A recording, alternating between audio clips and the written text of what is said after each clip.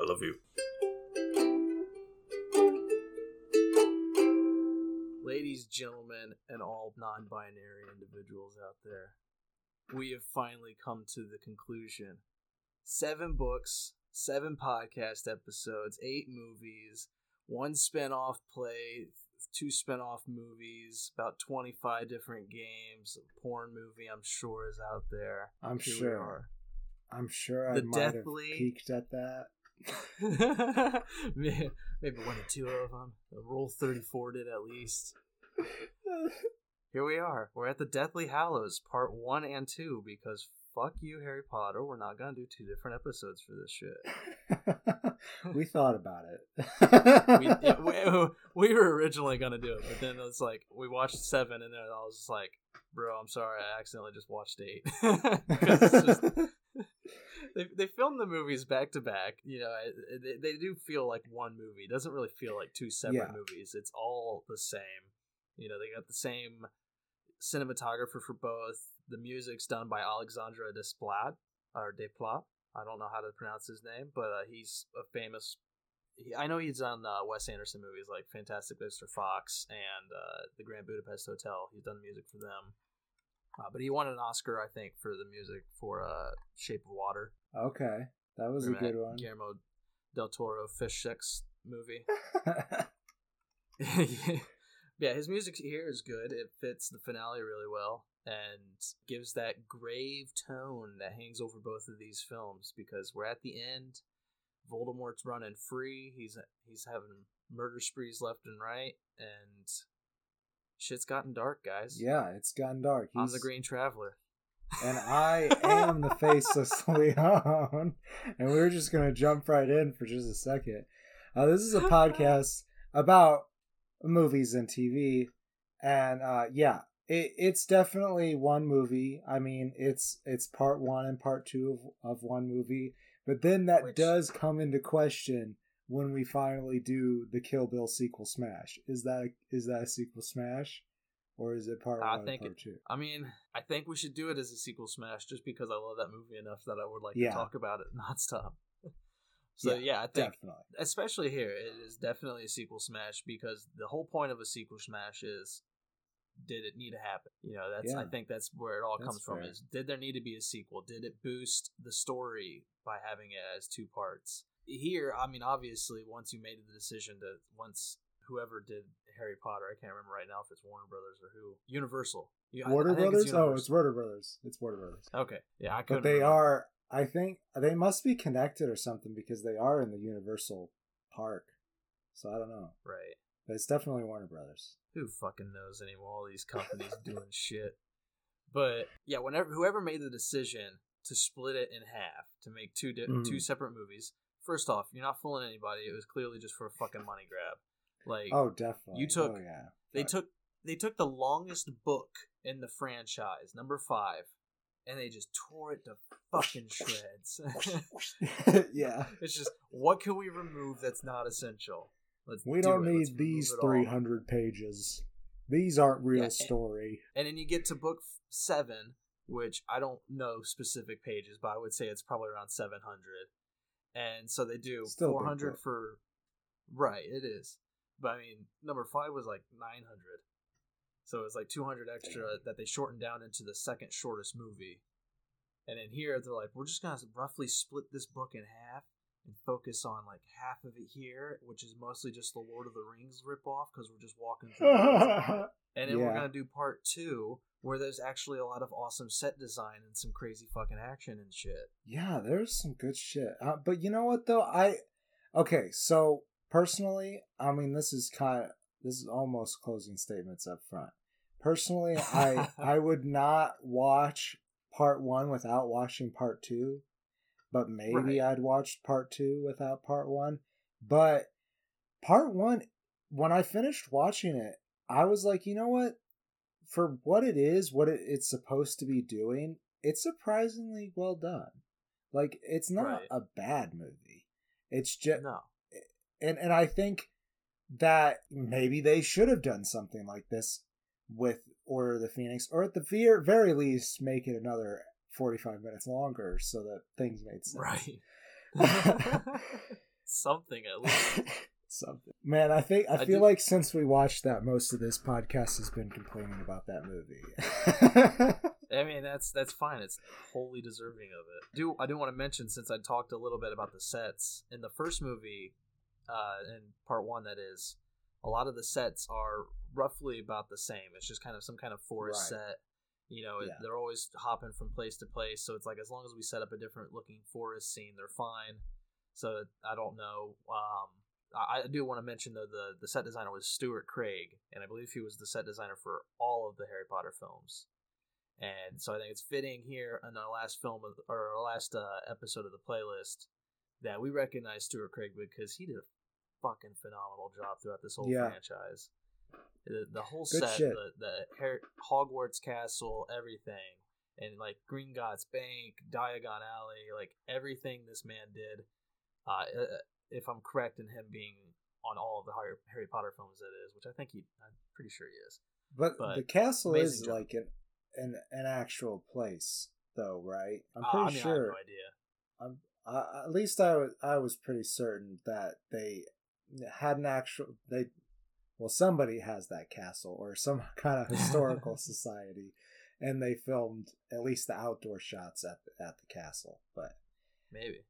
But I mean, even still, even if you're filming on location, you usually build a set around the location itself. And right. Yeah, he did an amazing job. Like, I think everything that is great about this movie franchise is the world.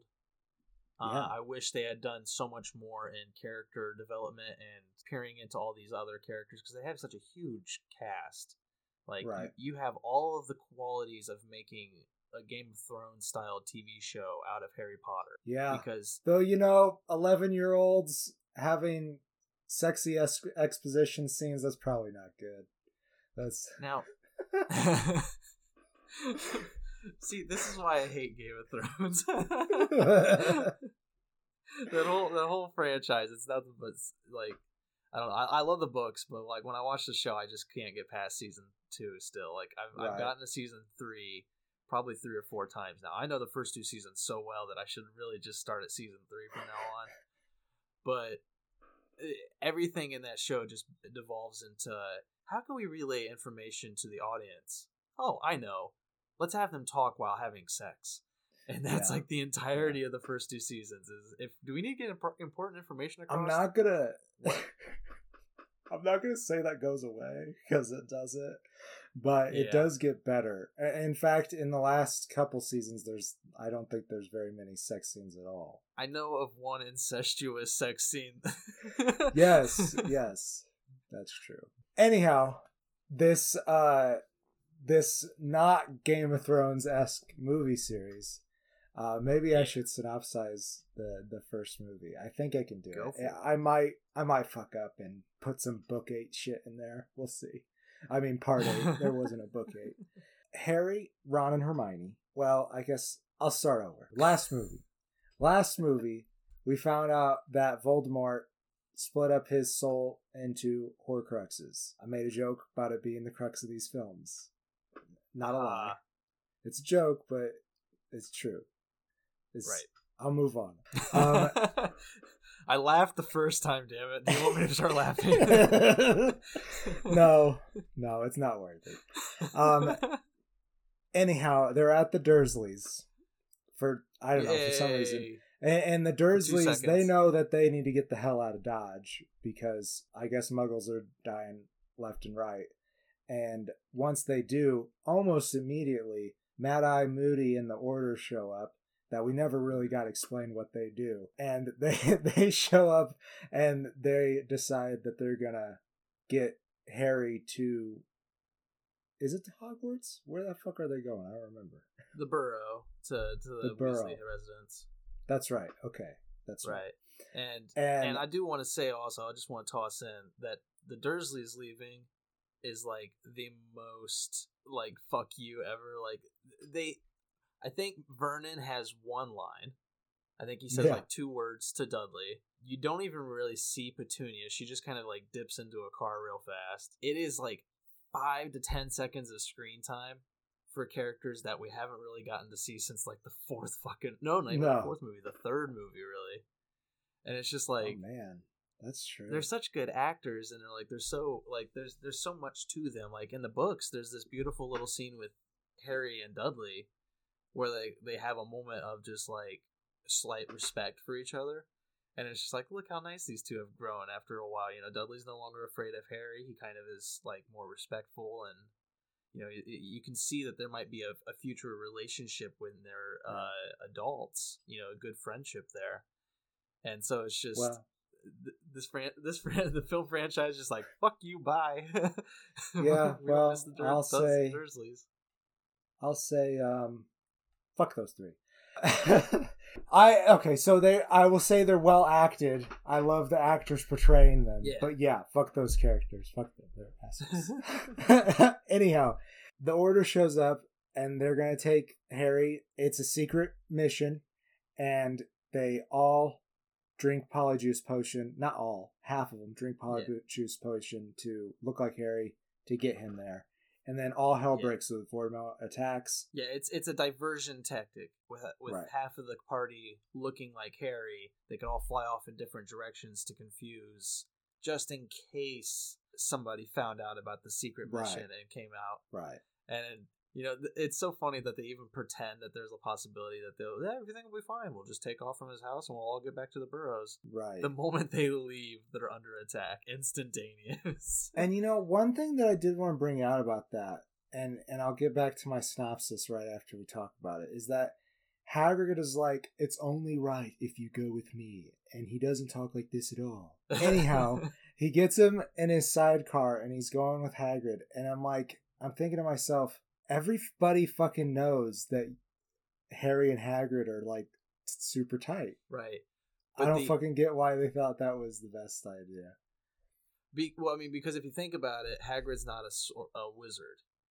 So he's not the most likely candidate to be protecting the most precious treasure. Ah, I see. It's like reverse psychology almost. Yeah. Yeah. Voldemort doesn't think in relationships. He thinks in power. So when he looked at it, he would assume Mad-Eye Moody or Kingsley Shacklebolt, or, you know, it's like one of the more superior wizards. He would assume he would have a guardian. Right. Okay. All right.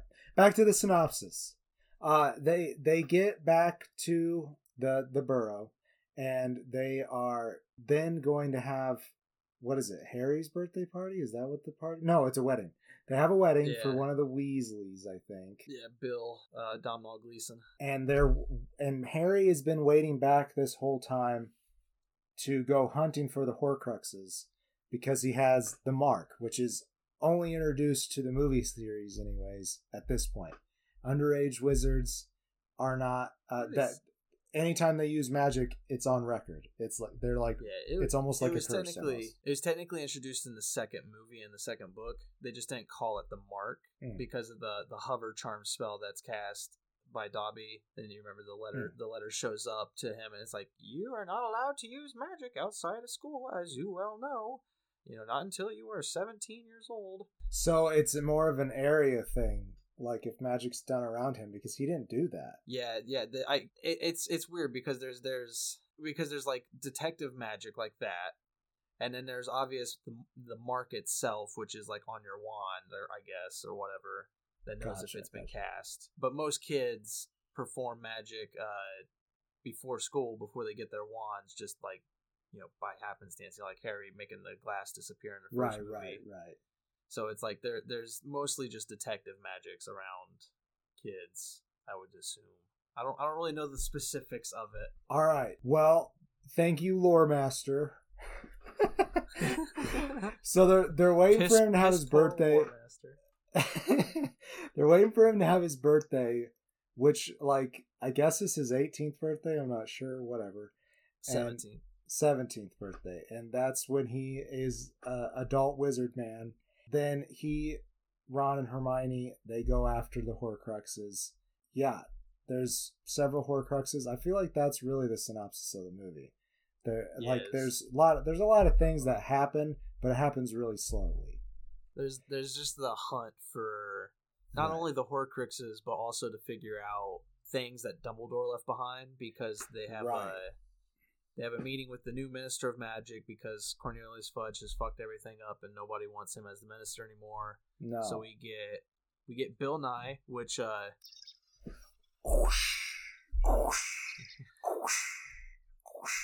it's so funny because we do this over Discord, and every time you do the TARDIS sound, it like cuts out on my end, so I just hear like. Oh, I don't hear. I'm glad that you pull up the screwdriver because I can't hear the screwdriver. It doesn't pick up the screwdriver. It's that weird suppression, man. It's so I can't wait until we can do this just in person. We'll have to figure out how that works. We'll get there. But Bill Nye, lovely Bill Nye, he is the new Minister of Magic, Rufus Scrimgeour, and he is also in my all-time favorite episode of Doctor Who. I don't remember what it's titled, but it's the Van Gogh episode. It's where Matt Smith's doctor goes to visit Van Gogh, and Bill Nye in that episode plays a loving expert on Van Gogh, or Van Gogh, as it is supposed to be pronounced. Which probably is more accurate, given that it is. We're Americans. We're pretty far removed from... Yeah. He's known quite far outside of America, though, as Van Gogh. We're not the only country that calls him that. But he is in that episode. It's a beautiful episode. If you check out any episode of Doctor Who, you can check out the Van Gogh. It's just so beautiful. And also, I do want to mention, while we're safe here in the Doctor Who corner, on the last episode we talked about Helen McCrory, who played Narcissa. Yeah. Right after we finished recording that, she sadly passed away. So just wanted to mention that. She did a great job. Fantastic actor. And quite a legacy there. Yes, yes, indeed. And that's been the Bittersweet Doctor Who corner. Bittersweet Doctor Who corner. Yes, I'm glad you mentioned, because I did want to say something about it and I would have forgotten. So thank you. Thank you for giving us this great role and many, many others. And the world will miss you. Yeah. But I got to the Doctor Who corner from figuring out what Dumbledore left behind, because the new Minister of Magic, Rufus Scrimgeour, presents Dumbledore's will to Harry, Hermione, and Ronnie the Bear. And they're all given a specific item from Dumbledore that's very obviously riddle. Right. There's because nothing can be straightforward with Dumbledore, which is a big theme in this movie. But here it makes sense, because he knew the ministry wanted to weaponize anything they were capable of weaponizing. So they figured whatever tools Dumbledore was leaving behind, they wanted it, not Harry, and he knew Harry was the one who had to get these tools. So making this a riddle made sense. A lot of the things they talk about and discuss in this and the next movie, though, that it's like, why were you like this? It's just part of his fucking personality, I guess. That is one of my biggest flaws with this movie, though, is they bring in, and it's a flaw with the book, really, not the movie, but they bring in so much of Dumbledore's past. Yeah, it's like, but why didn't you explore this? Yes, they don't explore it well enough. Like, they keep on bringing it up like it's such a big deal that it's being added in and that Harry doesn't know this. But it just, like, they only do it just enough to get you intrigued and to introduce a character later on in the movie. But they don't further on it. They don't really actually make Dumbledore any different because of it. Which, I mean, in the end, Harry still is adamant about trusting Dumbledore, even though he doesn't know anything really about him. So I guess for that reason that kind of works. But you had 2 whole fucking movies, so you could have done something more with this, for sure. I mean, they could have even just done something more of it throughout the entire franchise, especially with her, with J.K., because I feel like she intended to.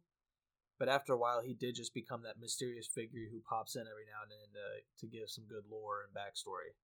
Right. But I mean, she explores them really well in the book. In the 7th book, there's a lot that goes into Dumbledore, and it's really good. But, like, I don't know, reading back through them, I would be more intrigued if a lot of this was implied long ago. Like, if you would see Dumbledore interacting with other wizards, and you would get hints at his dark backstory. Like, just something to make it, I don't know, more heavier when you get to it, when it's just like, oh shit. Right. Yeah. And like, I don't know. They could have done his. They weren't ever super explicit about these things that he did, either. Like Right. they kind of just show it a little bit and leave a lot to the audience's interpretation, which is fine usually, but like they just didn't give enough, in my opinion, to make it Right. feel like it really worked. It doesn't feel like it's separate from the movie because, like I said, I think it's important for Harry's character to kind of question this quest he's going on, that this dead man that it turns out he hardly knew, asked him to go on. But I think also the question of why is he this way, rather, why was he this way, is important for this movie because, and I don't feel like the movies do a well enough job of expressing this either, but Dumbledore is a diviner, right? Like, he has visions of the future. Am I correct in saying that? I don't believe so. Okay. All right. Yeah, because I think the only time he knew something of the future was when the divination teacher, Professor Trelawney, gave him a prophecy, like read it. Okay. Performed the prophecy in front of him. He's just wildly intelligent, I think. Right. He's kind of like a chess master, like where he sees all the outcomes ahead of him. Right. So, like, it just seemed to me, though, when I was watching it this time, that Dumbledore knew that things had to be a particular way for the outcomes to come out correctly. And maybe he had the divination professor help him in that. But I don't think even that part of it is not expressed to its fullest intent for us to be at the end satisfied with that storyline, I feel. Again, like, I mean, the thing with divination in the Harry Potter world is it's not the way it's presented, especially through Trelawney, is there's no actual divination. There are people who have spurts of ESP or whatever, where they'll have a premonition or that kind of stuff, but like they can't predict the future. So I think all of these weird outcomes, like as you're saying, because they are very far fetched that he would plan it so well, but that's all it was just magnificent planning. I think in the end was that he just knew that this was the outcome that he had to get to, and if he laid the pieces down right, that's the only way it could happen as long as Harry stayed true. Right. And being the rightful owner of the Elder Wand for so long, maybe that has something to do with his ability to be such a good planner or something. I don't know. I mean, honestly, he fucked that up. To dip behind a spoiler wall real fast, the plan was Snape to kill him. Right. The plan was Snape to be the owner of the Elder Wand. So when Malfoy stepped in and disarmed him, that threw the whole plan off the rails. Shit. Dumbledore literally, in my opinion, Dumbledore died thinking that it all was failed because of that. Because Draco is now the owner of the wand. But I don't think either of them figured Voldemort would kill Snape until near the very end, which is exactly what... Spoilers there, I guess. But I mean, I just dipped behind a wall. But like that was the whole plan. Like he didn't plan Harry to become the owner at all. I honestly, like, I don't even know to the extent how far into the Deathly Hallows he would have sent Harry in a plan, because that's I might as well just synopsize the second movie real fast because it's pretty much the same. Yeah, I like that, but real quick, is it in the first or the second movie that they explain what the Deathly Hallows are? Or did we do that last time? It's in the first, but like it's more important in the second. They explain it in the first with Xenophilius Lovegood. I wanted to mention him because I love him. Yeah. But the synopsis for the second movie, just because it ties in so well with the Deathly Hallows, is that it's still the hunt for the Horcruxes, but now it's also a side hunt to figure out what the Deathly Hallows are and whether or not they can be used, or if they were intended to be used by Dumbledore to end the battle. And to make sure that Voldemort doesn't get them, too. Well, he doesn't even care about the Deathly Hallows. He only cares about the Elder Wand. I don't even think he gives a rat's ass about the cloak or the stone. You'd think he'd like the Resurrection Stone, especially since his Horcruxes are getting fucked. Yeah, but he knows he would most likely know the history of the stone, which is you can't bring anybody back from the dead. Right. So like, I don't think he's interested in the resurrection stone because he's already lived that life of a spirit. He's already been basically brought back to life without a body, and he just doesn't. He doesn't want that again. He had to live off of unicorn blood. Fuck that. He had to put the back of somebody's fucking head. Like, for him. Gross times. Gross. Yeah. Could you imagine like being served pudding from in the back of your head? Because do you think they shared an esophagus, or did he need sustenance? I don't think he ate. I don't think he needed sustenance. I don't think he ate. No. I guess maybe the only. Well, he needed the unicorn blood. Yeah. Did he drink the blood himself, or was Squirrel drinking the blood? Yeah. Because the body was normal. I don't think it was like turned backwards or anything for him to, suck the blood out. I don't know. That would have been really cool though. Face down. Oh, that would have been. Cool, I don't think they did. Yeah, if when we redo it for the TV series, yep, we're gonna make sure that the actor is standing backwards and using the back of their head. Oh, that'd be so gross. I like it. Yeah. Nobody can steal this from us. This is our plan. Yeah, this. I think us producing this just makes it immediately like copyright. Don't fact check me on that. Just let it be our copyright. Don't. Yeah, that's right. Trademarked. I know it's not registered trademark because that implies registration, I guess. Oral trademark. Oral trade. That's really just the synopsis of the second movie. Is it's just hunting the Horcruxes, finding them actually, destroying them if possible, and then a big, huge, awesome fucking battle that takes up the last hour of the movie. And that's right. I say big, huge, awesome, but another big flaw with this movie, we won't mention specifically who, especially not outside of the spoiler wall, but there's a lot of deaths in this. It's a finale of a franchise. It's an action franchise, so there's gonna be a lot of deaths going on, and so there's a lot of people who die in these final two movies, and nearly all of them die off screen. Yes, in both of the movies. Yeah, it's bullshit. I think that might have been a rating decision. Like, if we keep on showing these people die, they're gonna want to rate it R. But then do it. We need the heroes. We need to see those moments, man. Yeah, I definitely want to talk about that more behind the wall too, because it's shitty. I mean, there's no weight to the moment when you're just walking through a battlefield and you just glance to the left and you're like, oh, there's three main characters. I recognize their faces. They're dead. And it's just like, oh, they died in the fight? Did they die heroically? Did like a building fall on them? Right? Did they just have what a heart happened? Attack? Did they save people while they did it? Like, yeah, I'm sure there was heroic deaths for all of them, and we just don't get to see it. There is one on-screen death. If you don't want a spoiler, just duck away for 5 seconds while they say the name. Hedwig the owl dies on screen, and I think that's the only one, other than the big finale, of course. But right, yeah, that was sad, and right at the beginning of this 2-part movie. And it's so, even in the books, that moment pissed me off. Where it's just I literally just flipped the page, and it's just like, name of character who died. No, I'm just like, you fucking kidding me? That's it. That's all we get.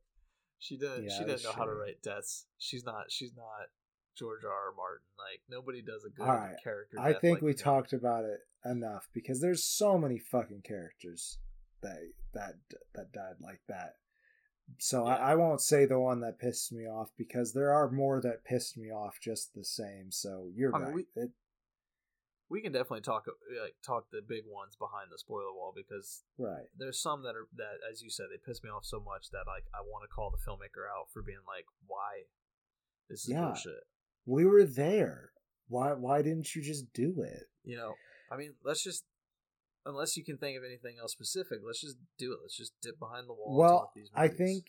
I don't know if we ever did this before. Like, for some reason if in the Half-Blood Prince we did this, but I know we talked about the Elder Wand and the Resurrection Stone, but the third Deathly Hallows is the Cape of Invisibility that Harry has just so happened had the entire franchise. Exactly. Yeah. The movie does a really again, another piss poor job at explaining that. But the books do a great job at explaining it. Okay. I do like that little story moment, though. I like that because the animation was really good for that moment.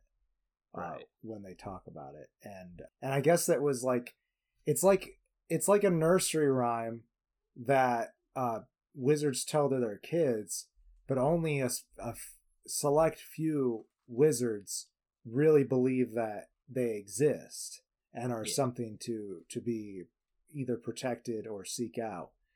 And to parallel those wizards, that they're like the people today who believe in aliens. Like, they are the conspiracy theorists that most of society looks upon as nut jobs. What do you mean that the aliens didn't help build the pyramids, Greg? What do you mean? I didn't say anything about the pyramids. I said about aliens existing, which I, as a human being, the Green Traveler from Gorsh, as a human being, I know it's not. Aliens, we don't exist. They don't exist. Yeah, I mean, you are human. I am too. Sometimes. Yes. And you really have a face. I'm looking at it. I really have a face. It's even got lips. And what's that thing between the eyes? A brow. It's got a brow and a nose. Actually, I don't know what that is, but I have one. And two of them. Yeah, actually. we're humans, and I even wear those, those compressed lenses with the frames, and right. Those, they go around the dangly bits on the side of the head. Yeah, they call them magnifying glasses. Magnifiers. Okay, I'll wear those because I need them. I need correction for my jelly balls. So, yeah, let's go behind a wall. Let's do it, man. Hello, all you weirdos seeking to escape spoilers. Skip to 59:19. And let's talk immediately, because we're already on that subject, the deaths. You let slip, I deleted it, but you let slip prior that Mad Eye Moody is the first to die. Yeah, fuck. Yeah, it's like we get there and it's like, yeah, they got Mad Eye. It's like, we were all there. Just show it. Well, I imagine he took down like 3 or 4 with him. Like, fight on his awesome, gigantic, thick ass broom. Like, right? That he was like. I love also that he like waited for everybody else to take off. Like, he was just standing there, like, like the lady at the beginning of a race and Fast and Furious, like with the flags, just like before the race started. That was Mad Eye Moody when everybody else took off. And then he immediately catches up to them on that giant ass broom. He's just like, boop, I'm right beside you. Yeah, I can imagine, like, he was like a super secret cop wizard. I'd imagine that, like, he's got some kind of hot rodded broom or something, Right. And then, like, we don't even see that fight. We only see Hagrid and Harry's involvement, which, in itself, in actuality, there's a lot of fun action there. It was a really interesting moments where Harry had to figure out how to fuck to get out of this situation. And there's also a moment where Hagrid gets hit by like one stun spell and goes down. Right. And it's incredibly fucking stupid because we've seen this man take a bunch of stun spells already and he's fine. Like, in the books, he takes like 20 in one book. Like, oh really? Like, dude's a half giant. One stunning spell is not gonna fucking take him down. But I guess that was a really powerful Death Eater because he really just pew. Hagrid's out for the count. So he failed his con save. That's what it was. Yeah, he did. He really did. He rolled a 1. Actually, if he rolled a 1, he would have fallen off the broom. Right, yeah. But we don't see that battle, and it is so fucking annoying because we get back to the Burrows, and it's just like, hey, George lost an ear. And for some reason, I thought he died when I watched it the first time. I thought he died, but like when he was laying on the couch there. But there's a scene with him later at the wedding. Yeah, Fred's the one who died. Also dies off camera. At the end in the Battle of Hogwarts in the 8th, and it's just, there's so much you could have shown us, and it's so annoying. But like another thing that pissed me off is when they get back to the Burrows, when Remus Lupin lands, He's just like immediately pulls out his wand. He doesn't trust who Harry is. He's like, tell me Right, this right. memory that only Harry Potter would know. And it's like, all right, first off, we've already learned from the 5th and 6th movie, and this was part of the books too. So again, I'm just attacking J.K. Rowling's dissection of the world. But we learned in like the 5th movie that Voldemort is a master of occlumency. He could look into anybody's fucking mind. He's really fucking good at that. Especially Harry's. Especially Harry's. So holding out your wand and forcing Harry to repeat a memory that only Harry Potter would know is really stupid when Voldemort has control of most of the fucking world, because he probably already knows that memory. Or he could easily pull it forth if he was around. But what really pisses me off is they didn't do that when they first met Harry at Privet Drive. Why did it matter after everything went horribly wrong? Shouldn't you have done it before everything went horribly wrong? Shouldn't you ask these security questions before the transaction and not after the transaction? Like, have security questions beforehand and then different ones afterhand. Yeah. If it wasn't, obvious that it was flawed to begin with because of what you said about Voldy McDoldy. I mean, again, to be true, the questions he asks are very mundane. I highly doubt Voldemort would have pulled that specific memory forth. But still, it's a question of how powerful and how knowledgeable is this man. Like, it's so mundane. It's so weird. Speaking of Remus Lupin, though, I think that's the one that pisses me off the most, is Remus Lupin's death. Yeah, because he was, before even Sirius steps in, he's like a father figure to Harry. And him and Tonks, who I think it might be either this movie or maybe the movie before, but we find out that Lupin and Tonks are a romantic couple. Yeah, which is really weird to me, because she seems just so much younger than them. Right. Which, shit happens, and they're working very closely together, saving the world. So, people fall in love all the time, different shapes and sizes. And in the book, she has a freaking kid. Like, she's pregnant with his kid, and they have a child. And I can't remember, but I feel like the movie just completely wrote that out. Think they mentioned it, because I think at the end of it, they mentioned something about somebody taking in the kid, but I can't remember who takes in the kid. I don't think they ever showed the kid. Maybe not. He's like the cool kid in the book, I remember. All of Harry's kids look up to him or something like that. I don't remember it, actually. Again, I've only read the finale book like half as much as all the other ones, like because it came out last. I haven't had the opportunity to read it as much because I don't read them out of order.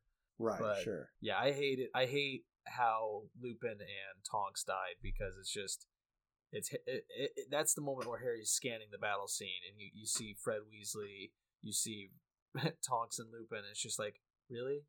This is all we're gonna give them. We're not gonna see their death. Like, we're not gonna make it more meaningful, more sad, more heart-wrenching that this whole war is happening. Nope, fuck it. We're focused too much on the damn hunt for the Horcruxes. Yeah. And Ron being a genius, which surprises everybody. Yeah, what did he do? That was so great.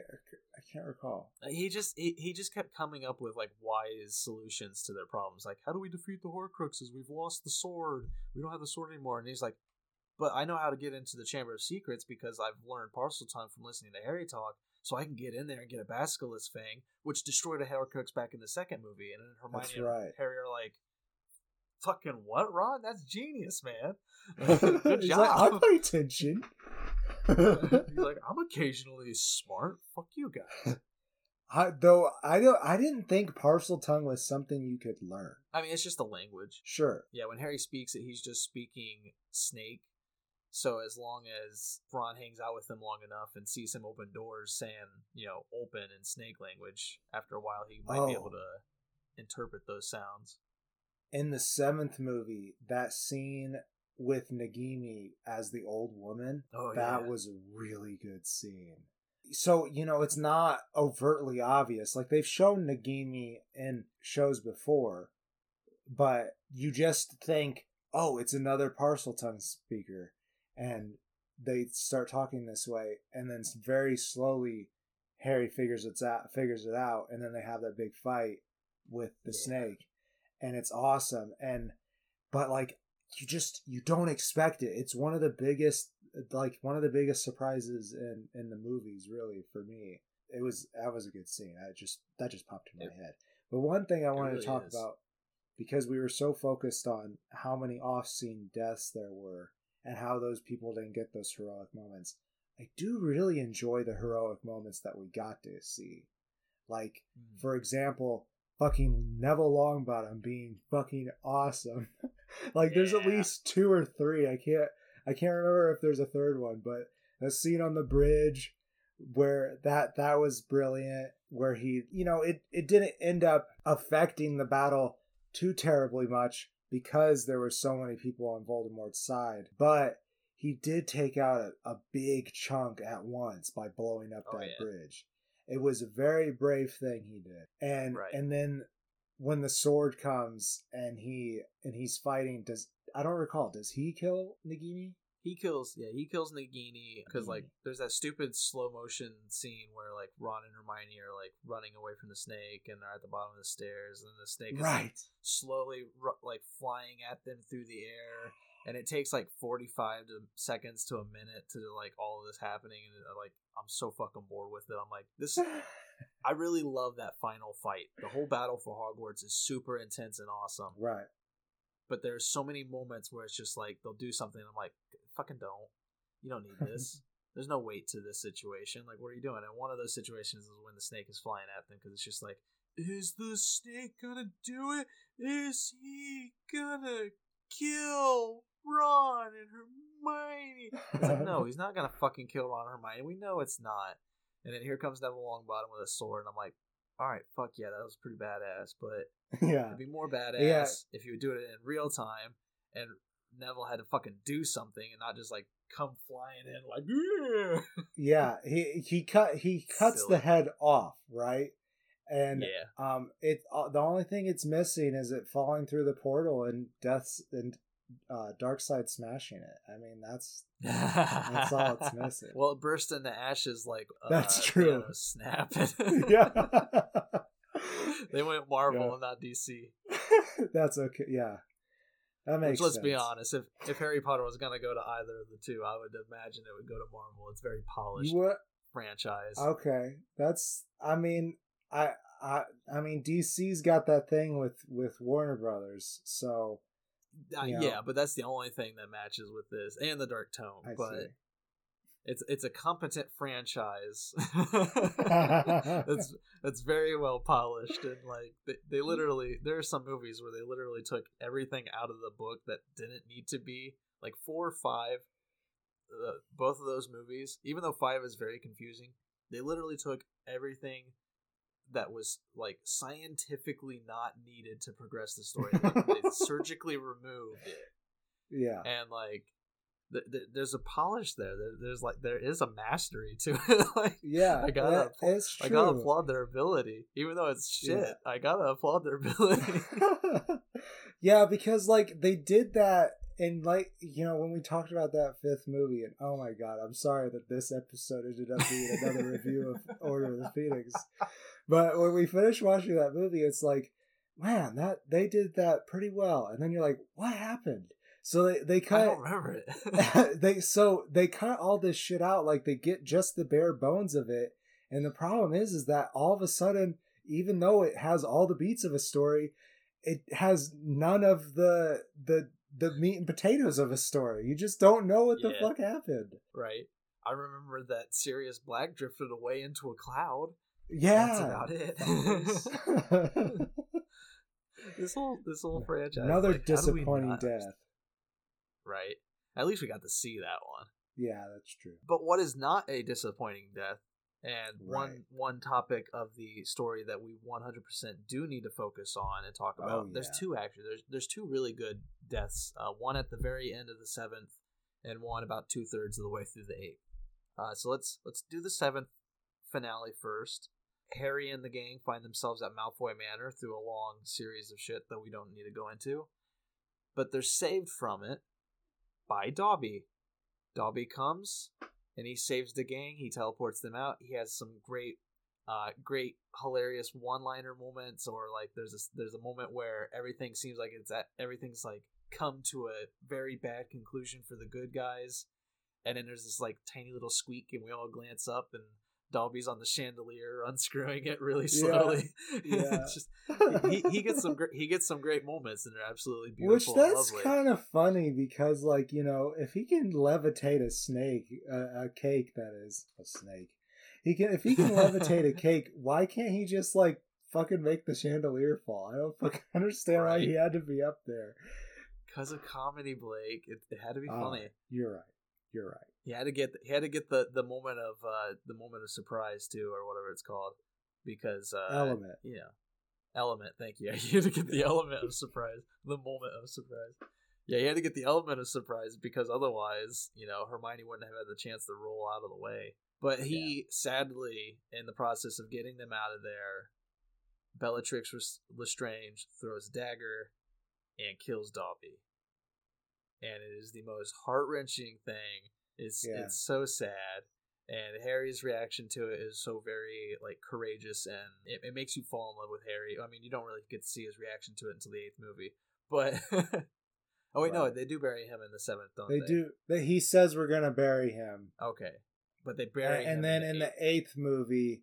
In the 8th movie, he comes into the whatever house they're at with Ollivander and the goblin. The goblin's name's not Gringotts. I can't remember.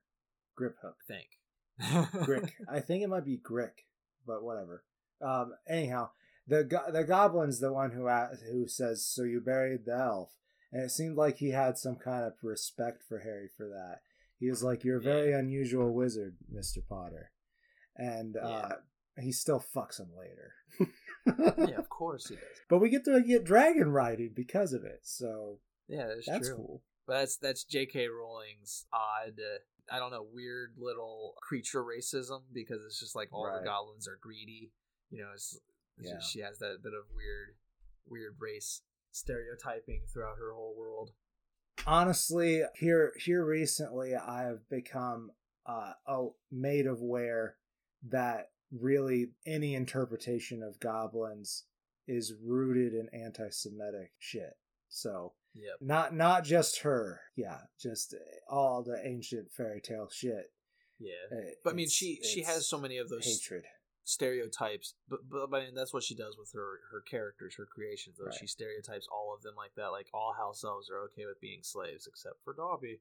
You know, and it's just she does this with like all giants are stupid. And you know, I don't know, it's very generalized. That. Yeah. And the death of Dobby is super sad, and the reason the goblin is, you know, has that respect for Harry is because most wizards would just use magic to bury. You know, just move the dirt, put it aside, put the body in, put the dirt back on. You know, but he actually took the time to do it by hand, and it's even a step away from that, they would just use magic to make the body disappear. Like he wanted to honor Dobby, his friend, and it was a very very nice moment. Yeah, so that's how the first one ends, and it's super sad. Makes you walk out of the theaters thinking like, that was good. I'm sad now. Let's get to the next one.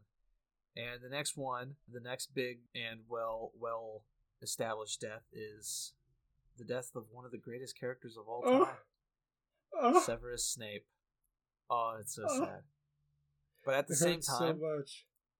It hurts a lot. It really does. But he got hit by that snake like 10 times. I don't remember how many. I wasn't actually counting. Like a shit ton. Dude's not alive. Each time it thudded, I was like, "Oh God!" And there was more blood splattered on the window too each time. And and when and then they go in once Voldemort leaves, they go in, and I'm like, how is he still alive? I don't know. Fucking will of a badass, I guess. But also, why did Dumbledore leave him alive? That's another issue I have is Voldemort. You mean? Thank you. Yeah, Voldemort. The only reason he did it was to become Master of the Elder One, because he thought Severus Snape was the Master of the Elder One. And he didn't quite understand how it worked. He does. He knows how it works. It's just it wasn't working for him because he learned that he wasn't the true Right. master of it. But he thinks that you have to kill the master of the wand for it to change allegiance. But really, you just have to disarm the person. But killing it would also do it. It's a Could. surefire way to make sure that the wand does switch its allegiance, because there is that Right. possibility that you can walk up and just take it from somebody's pocket, and the wand's like, "Fuck you, man! You're not this." You know, it won't follow your allegiance. Crackety crack crack, man. Fuck you. But that's my problem. Is he thinks he knows he has to, make the wand believe he is the new master, and so he just slits this guy's neck and then has a snake kill him. Wouldn't that make the snake the master, because the snake's the one that fucking killed it? Like, how does it make? I don't understand how he thought it made him the master. And since it's so important that he is the master, I don't understand why he didn't just Avada Kedavra his ass and ensure that he was dead. Well, I think maybe, Voldemort is just so fueled by hatred that maybe he really did always carry a resentment for Snape, but saw him as because he was also a half-blood as he was. Perhaps he just always saw him as a very useful tool and knew that he could make him loyal to him. And at the end, because he could, he wanted to fuck with him and torture him because Voldy is a sick fuck. He really is. But yeah, it's a very sad moment. And speaking of Wall, you learn that Snape had love for Lily Potter. She was probably one of his first friends as a child. They went to school together, and he secretly had a crush on her. She was a good friend of his, even if he was in Slytherin, she was in Gryffindor.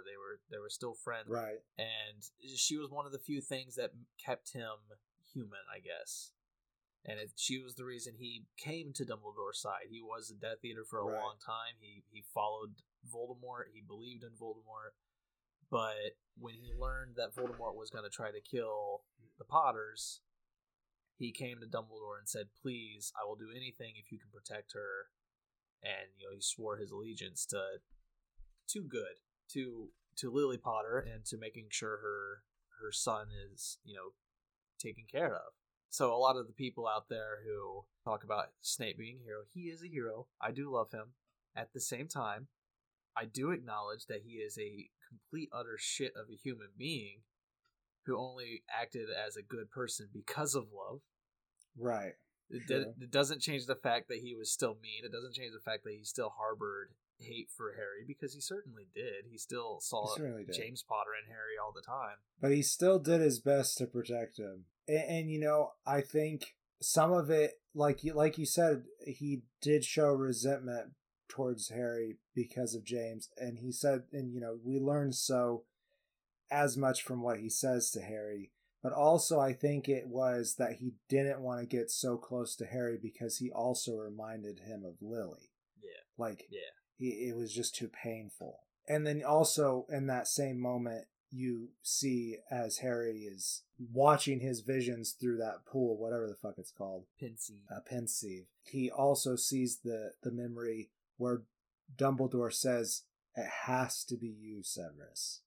You have to do it." Yeah. And so, for the audience member, the first time you're like, oh, fuck, Snape. That's the hardest fucking thing, man. You had to kill your friend and mentor. It's rough stuff, but it's good. It's really fucking good. It's the best part of the story. And I think I said that last time, that this is the story for me. Really, I wish that we had the story from Snape's perspective, but the reveal of this is so fucking good. And I feel like in a TV show, you can have both perspectives.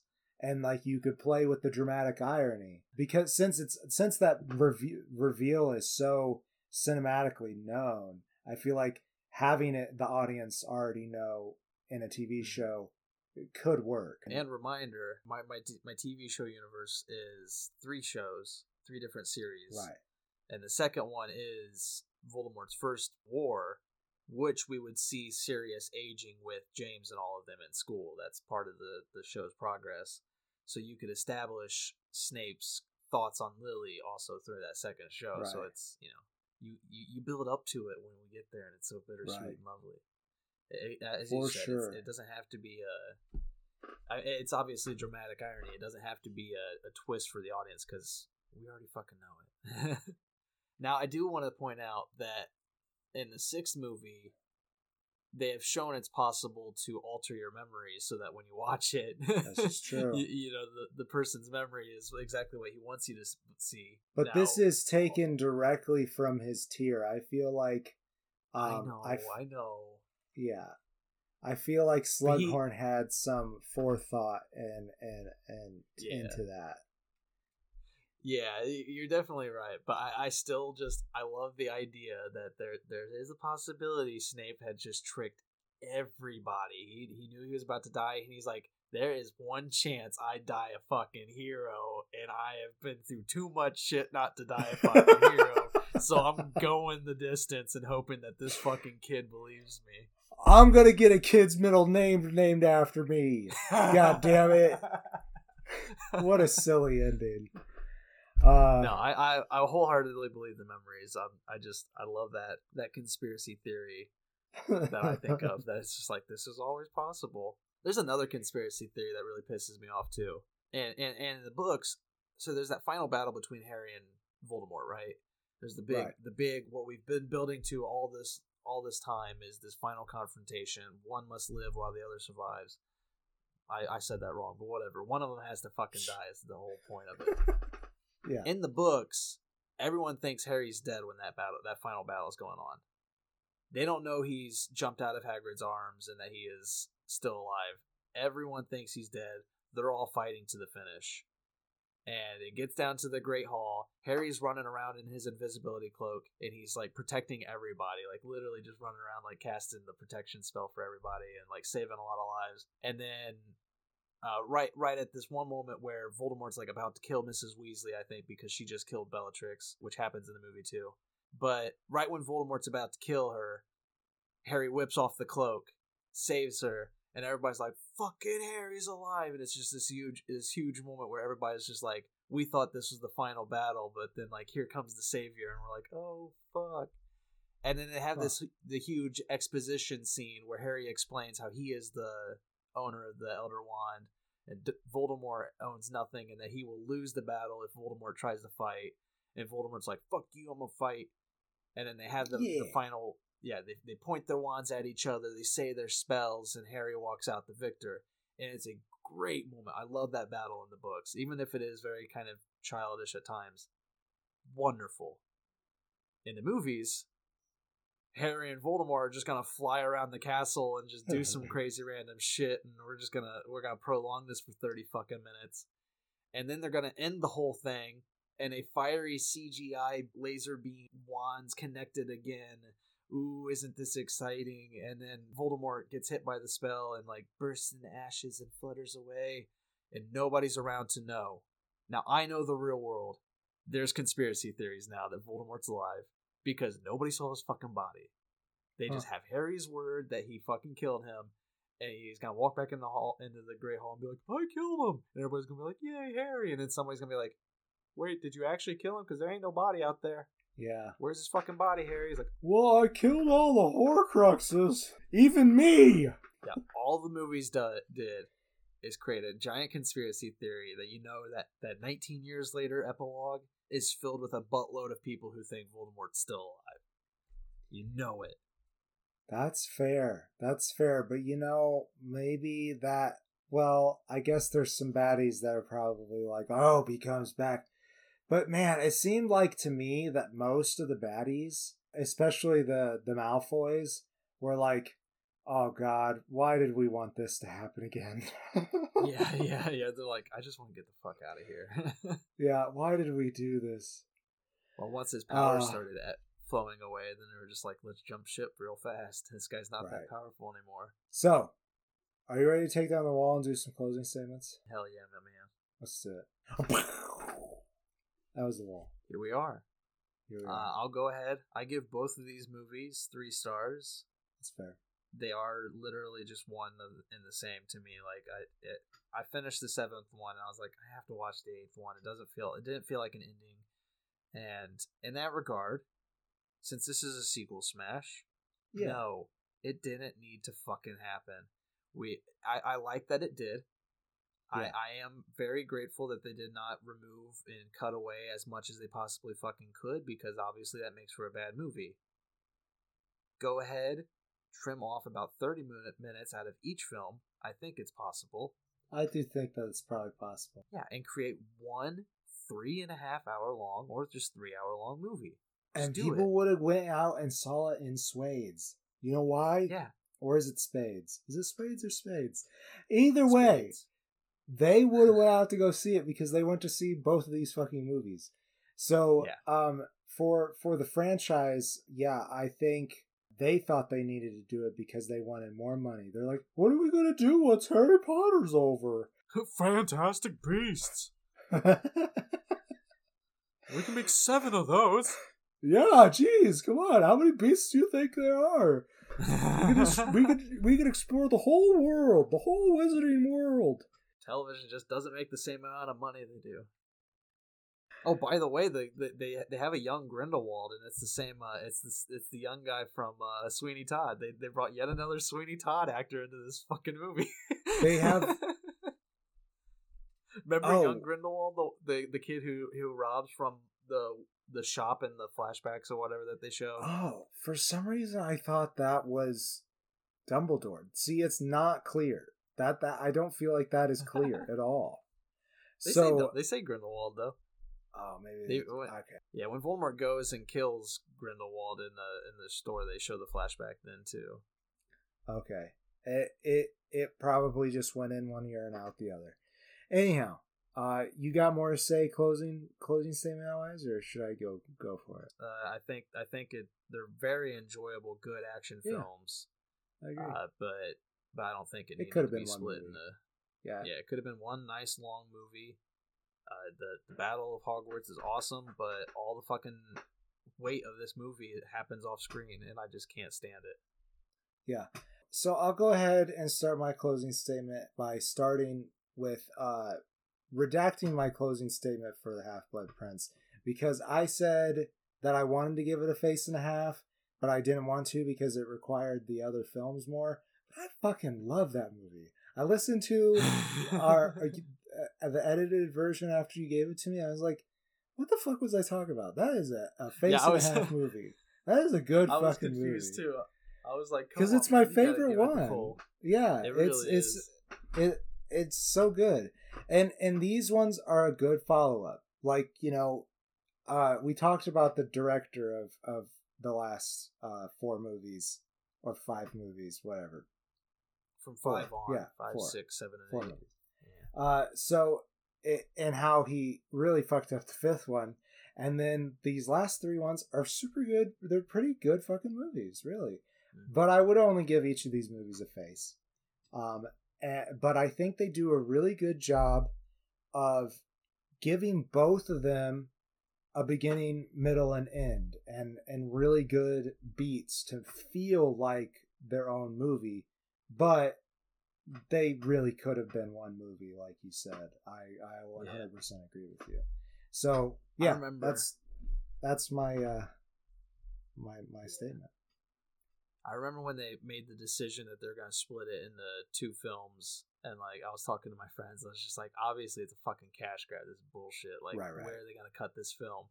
And it's just like, because there's no real good middle area to cut it. And they found one. They did. They did it. They did a good job. But it's just like, I feel, if I remember correctly, the moment where they cut is like 500 pages in or whatever. Like it's really close to like the 2/3 mark. And right, so it's like, when they did that, I was like, how are they going to extend all of that into be 2 hours? Well, they did it. They made the fucking battle so fucking long. So that's so long. Sense. But I think it worked. It worked. It just didn't need to happen. Yeah. It definitely they definitely don't outshine those first couple of movies or the Half-Blood Prince by any means, but they're very good movies and a very strong ending to this franchise. I agree. It's a good ending, and as we've already said, favorite is Half-Blood Prince. I think for both of us. Oh yeah. And obviously, least favorite is Order of the Phoenix. So yeah, definitely.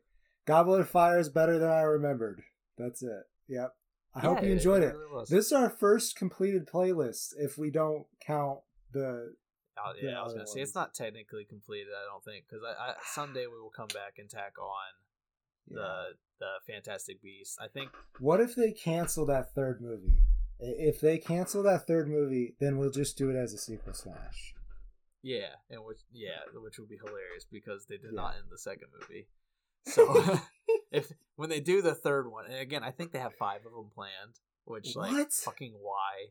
Like she's got to make money now. She's all right. richer than the Queen of England, so she's got to figure out how to make more. I like Eddie Redmayne. You know, I like him more than I used to, but like we just don't need more Newt Scamander. We just don't.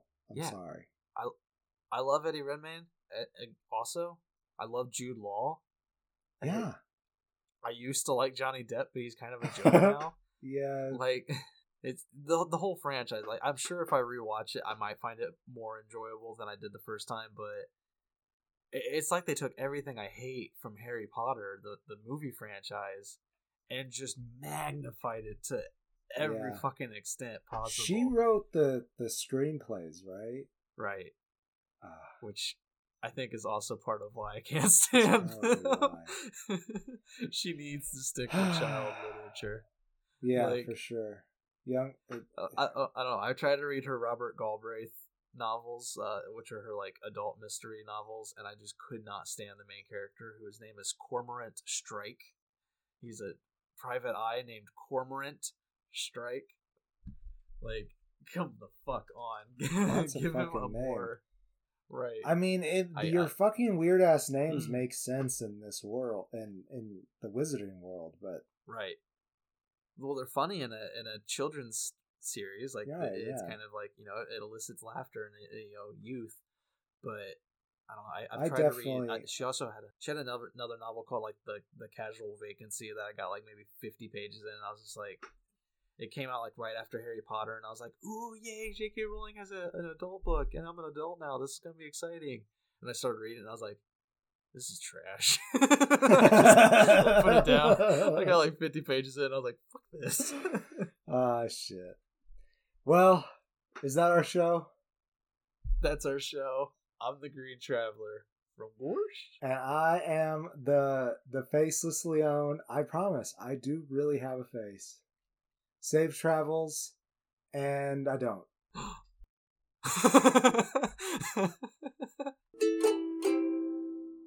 Green and Faceless on the Couch is a proud production of Fiction Works 19. If you like the show, please show your support by rating and reviewing us on Apple Podcasts. Like, follow, subscribe, wherever you might listen. We also now have a Patreon account. If you feel so inclined to support us in a financial manner, please become a patron by visiting patreon.com/greenandfaceless. You can also find more information about us on our Facebook account or on the Fiction Works 19 Instagram account. Thank you so much for listening.